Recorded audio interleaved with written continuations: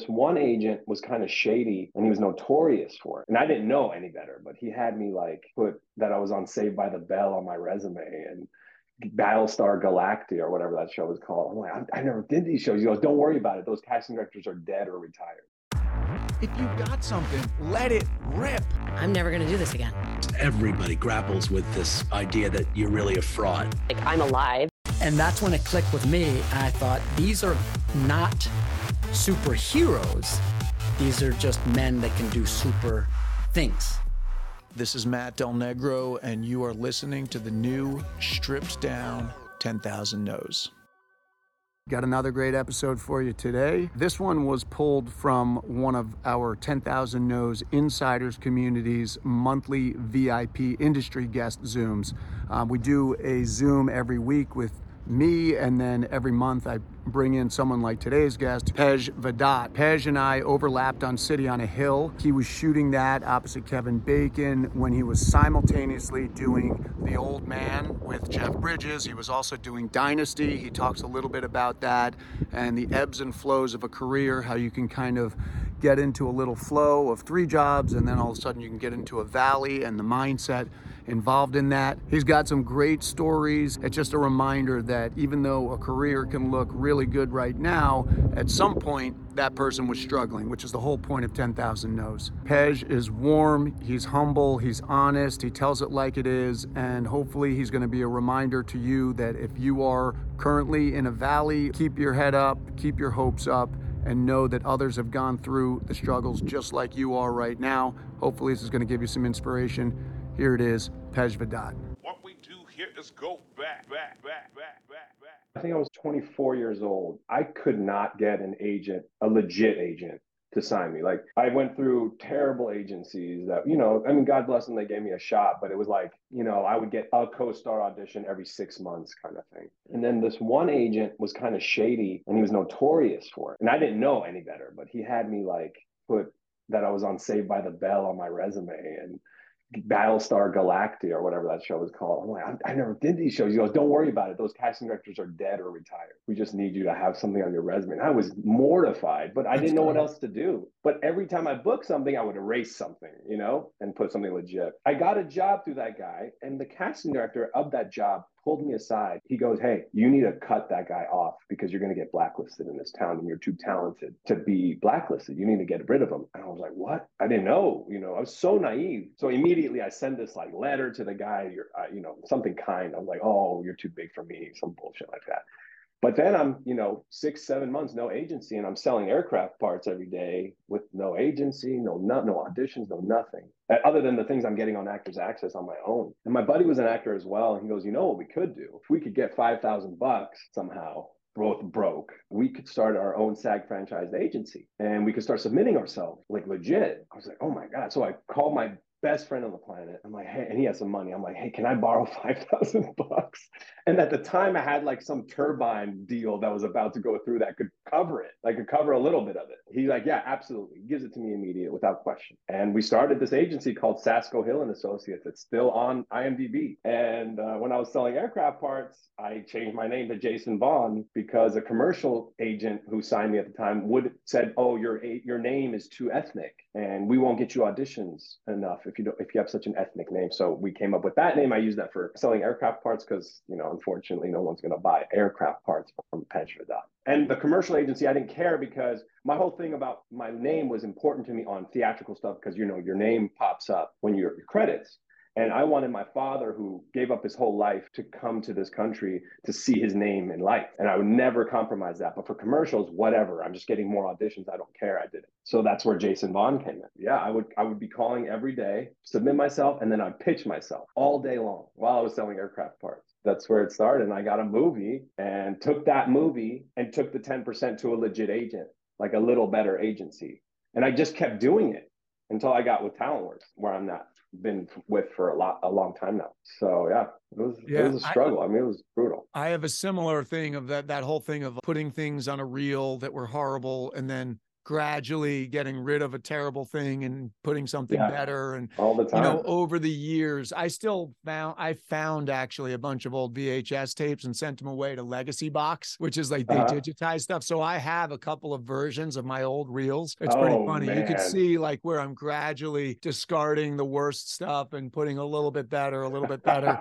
Same thing with the Nice. resume, same thing with the agents, where it was like, Oh yeah. you're kind of like you're continuing to progress and progress. But what you did, I mean, did you have some type of business background or just natural business acumen? Because it feels like that's a pretty sophisticated thing to do, or is not, does it just sound I more? think no, I mean, I think the guy who was doing it with me, he was more of a business guy. Mine was just like, I have no other options. This is all I want to do with my life, and I'll do whatever it takes, barring anything, illegal, obviously. I just didn't have any options. And I was all, and to this day, I always look for solutions, even like when I'm going through a rough patch or whatever. Okay, what is happening here? Why, I don't subscribe to the thing like, oh, well, just wait it out or whatever. I got to find a solution. And so that was a solution immediately. I was like, oh, we could submit ourselves. Let's do it. Boom, let's get the $5,000. We'll figure it out. And I think when you asked my mindset at that time, I was in that mindset like, is this ever going to happen for me? All my buddies are like,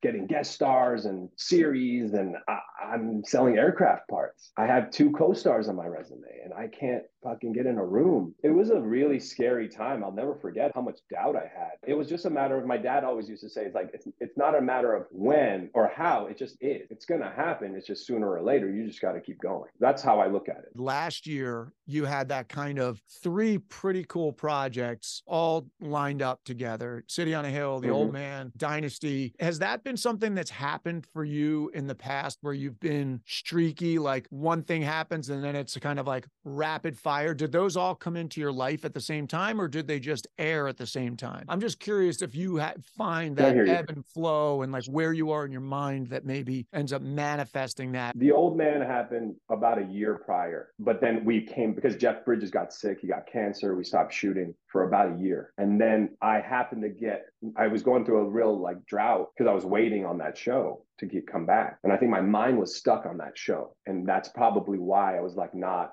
manifesting. Like I'm a big believer in that. So I was probably not manifesting enough things new. And then I started thinking about, okay, whoa, you got to put that away. I don't even know if that's coming back. Let's just chill out and let's like move forward. And then I got City on a Hill, and then I got Dynasty like back to back at the same time. And what I noticed at the time, which I was like that really made me feel, because I had been on a couple of shows at the same time, luckily a few times in my career. But this time was different, where both shows really worked around each other to make me available for them. It was strange. I've never had that before, where they were jumping through hoops for me to be on the show. And that made me feel like, whoa, this is kind of cool, So that's the one thing I noticed that was different this time. The other times were like, well, you can't make it work, sorry.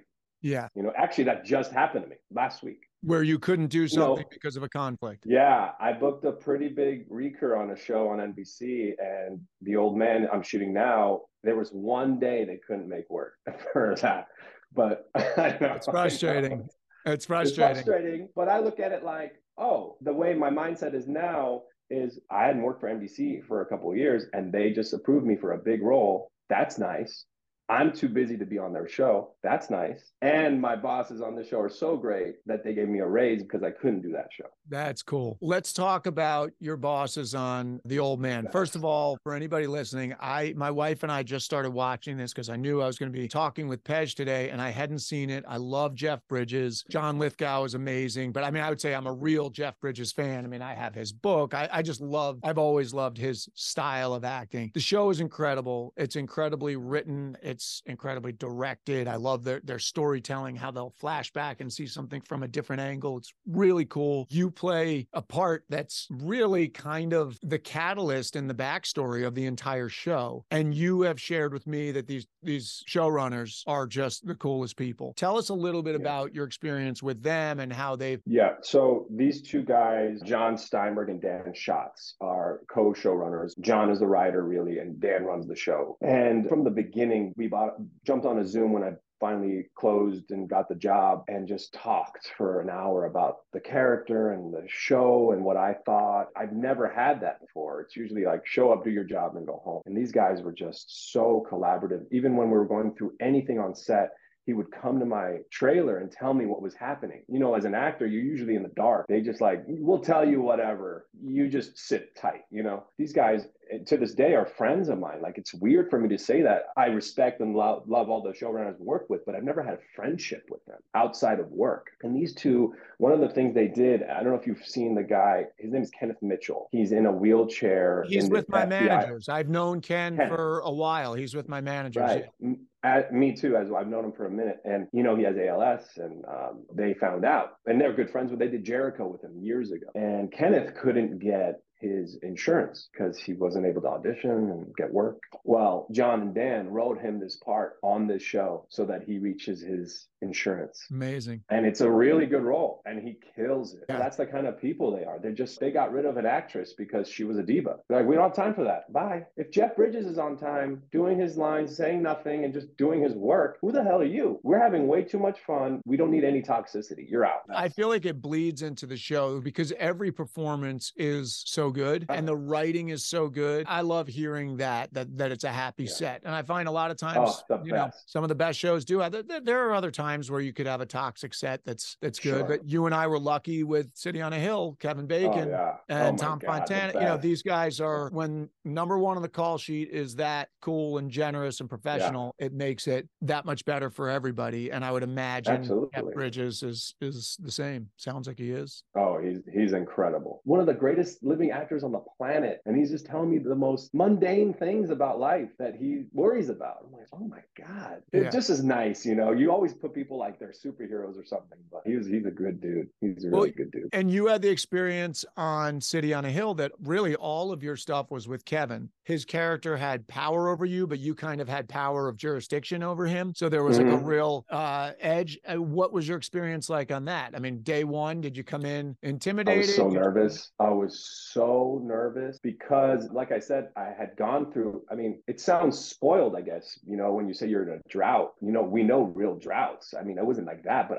for me, I was feeling it. This was the first job I had gotten for a little while. And it's all with Kevin Bacon, who I love and respect, and I think he's fantastic. So I was very nervous. And I was also nervous that I hoped he wasn't going to ruin my fandom by being a jerk, you know. I'm always worried about that. But he was the best, so collaborative, so sweet. It was just such a great experience, and he was so welcoming. Everybody on that set was so welcoming. So I got really lucky there, and I just loved watching him work. I just fascinated by his process, seeing him transform into Jackie, and I learned quite a bit from him.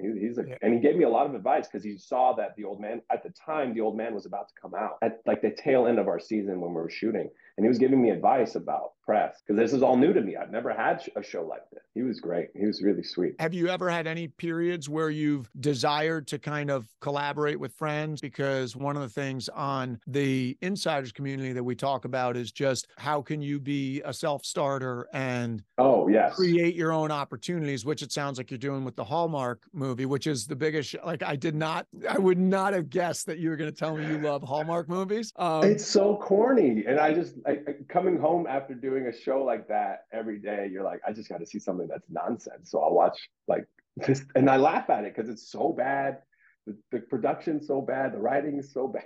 So like, I just think it's hilarious. But I actually wanted to do a good one, and I think we got one that's pretty decent. But actually, one thing we do, a bunch of friends of mine and I do, is we'll read a play together. Like when things are slow, we'll get around the table and pick a play and go, which I absolutely love doing. Another thing is a lot of my friends. I don't know if you know who Tracy Toms is. She was in Rent, and she's a very successful actress. But she has a house that she specifically bought for artists to come and collaborate at her house. So like she'll have table reads at her house. We'll shoot short films at her house. It's like the biggest little weird artist community. It feels you when things aren't going great. It's nice to have a community like that. It's a very lonely business. That's why 10,000 No's for me was so huge, to know I'm not alone, you know. Oh, this guy's story is very similar. Everyone's going through something. Sometimes in LA especially, maybe not in New York, because when I'm in New York, I love it and I don't feel this way. in LA, you're always seeing a billboard or, some BS everywhere that someone's doing something and you're not doing jack shit. And it's like, gives you so much anxiety,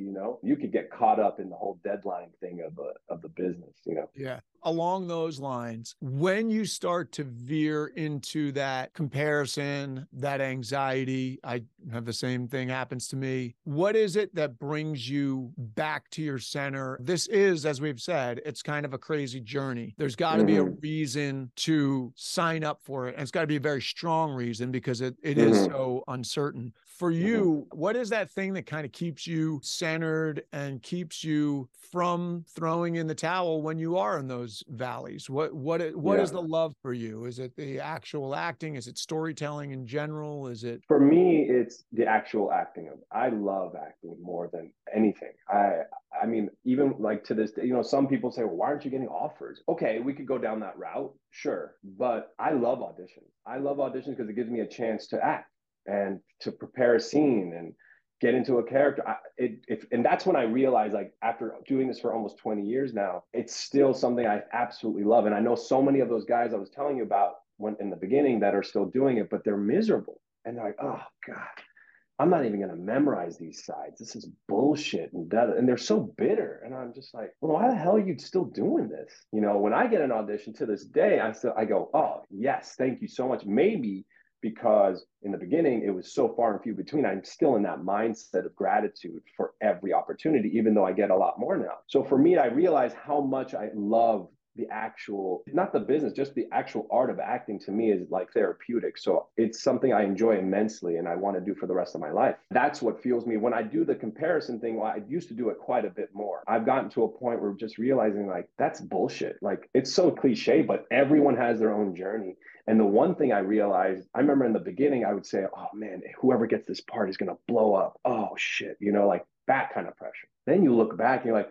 literally, maybe one of those things blew up. Maybe. And that was Riz Ahmed. And that was like a movie back in like so long ago. But every other thing is like, what happened to that project? Oh, it came and went. So you put less pressure on yourself. You're like, whatever, man, who cares? Whoever's going to get it is going to get it. If it's not yours, it's not yours. What's for you won't get by you. And these cliche comments, but they're real. That is real. It's just based off experience. You realize my journey is so different than your journey. And you have really successful friends that are up here. And then you see, oh shit, they're kind of coming. It's like such a roller coaster, no matter where you're at. So that kind of takes the pressure off. And if you're in it for the long run, then who cares? Everyone has their moment. That's it. I hope you enjoyed Pej. I think he's just a great guy. I only decided to air the first part of his interview. That went on for a while more. We did a Q&A. There was so much good stuff in the back end of it that at some point I'll probably pull some more quotes for you and put it out as a different episode. You notice that at the end there, Pej was talking about his community of artists, how he and his friend went to his friend Tracy Tom's house, and she had created this place where people did readings of plays and all of this. And that's really what you need is a community. And that is the whole thought that was behind 10,000 No's. Just to know that even though you're going through it right now, there's an army of people out there just like you that have gone through the same struggles, and you're not alone. You don't have to give up hope. To that end, we also created the 10,000 No's Insiders community in 2021. That is what this was ripped from. This was from one of the monthly VIP sessions. We do also every Monday for an hour. I get on, it's a very intimate Zoom, and the members, they pay only $77 a month. It's something that I created because I wanted it, the people that really need it, who are in the beginning of their career, I figured that is a price that people can afford. It gets you a lot of time. It gets you 4 full hours. It gets you access to a private Facebook group so you can collaborate with other members who come from all around the world. We've got people in the UK, Canada, all over the US. It's really an awesome community. People put scripts in there, people collaborate, people encourage. I'm always encouraging people to write, to make their own luck. We talk about the ups and downs, the mindset strategies, all the stuff you hear on this show. So check that out. And also know that just this past Saturday, we did a one-day on-camera workshop in New York City. We called it Let's Shoot the Rehearsal Light. It was based on our Let's Shoot the Rehearsal weekend intensive on-camera retreat that we've done in the last, 6 months. We're going to do a fourth one. We're looking at dates, hopefully early February, New York City. It is an awesome weekend. We tailor make scripts for you based on these intake questionnaires. I write scenes for you. We do pre-event Zoom so you can work with your scene partner. You get a full day in the studio. That's also on camera. You get color corrected raw footage that's not edited from that day. We do a rooftop extravaganza in Midtown Manhattan, although in the winter we'll probably do it inside. And then on Sunday we do a shoot, and we shoot in this awesome restaurant bar. It's all on pro gear. It's cinematic lenses, it's lighting, it's lit by someone who is actually a DP. It looks amazing, it gets edited. It's a full all-inclusive weekend. So be on the lookout for that. If you're not following me on Instagram already, do so. I'm at Matty Dell on Instagram. And you can also email info@10,000nos.com. Ask any questions. Check it out. We'll see you next week. Thanks for being here. If you dug this, please tell your friends about it. Share it on social. And if you want to go over to Apple Podcasts and give us a 5-star review, we'd love that too. All right, we'll see you next week.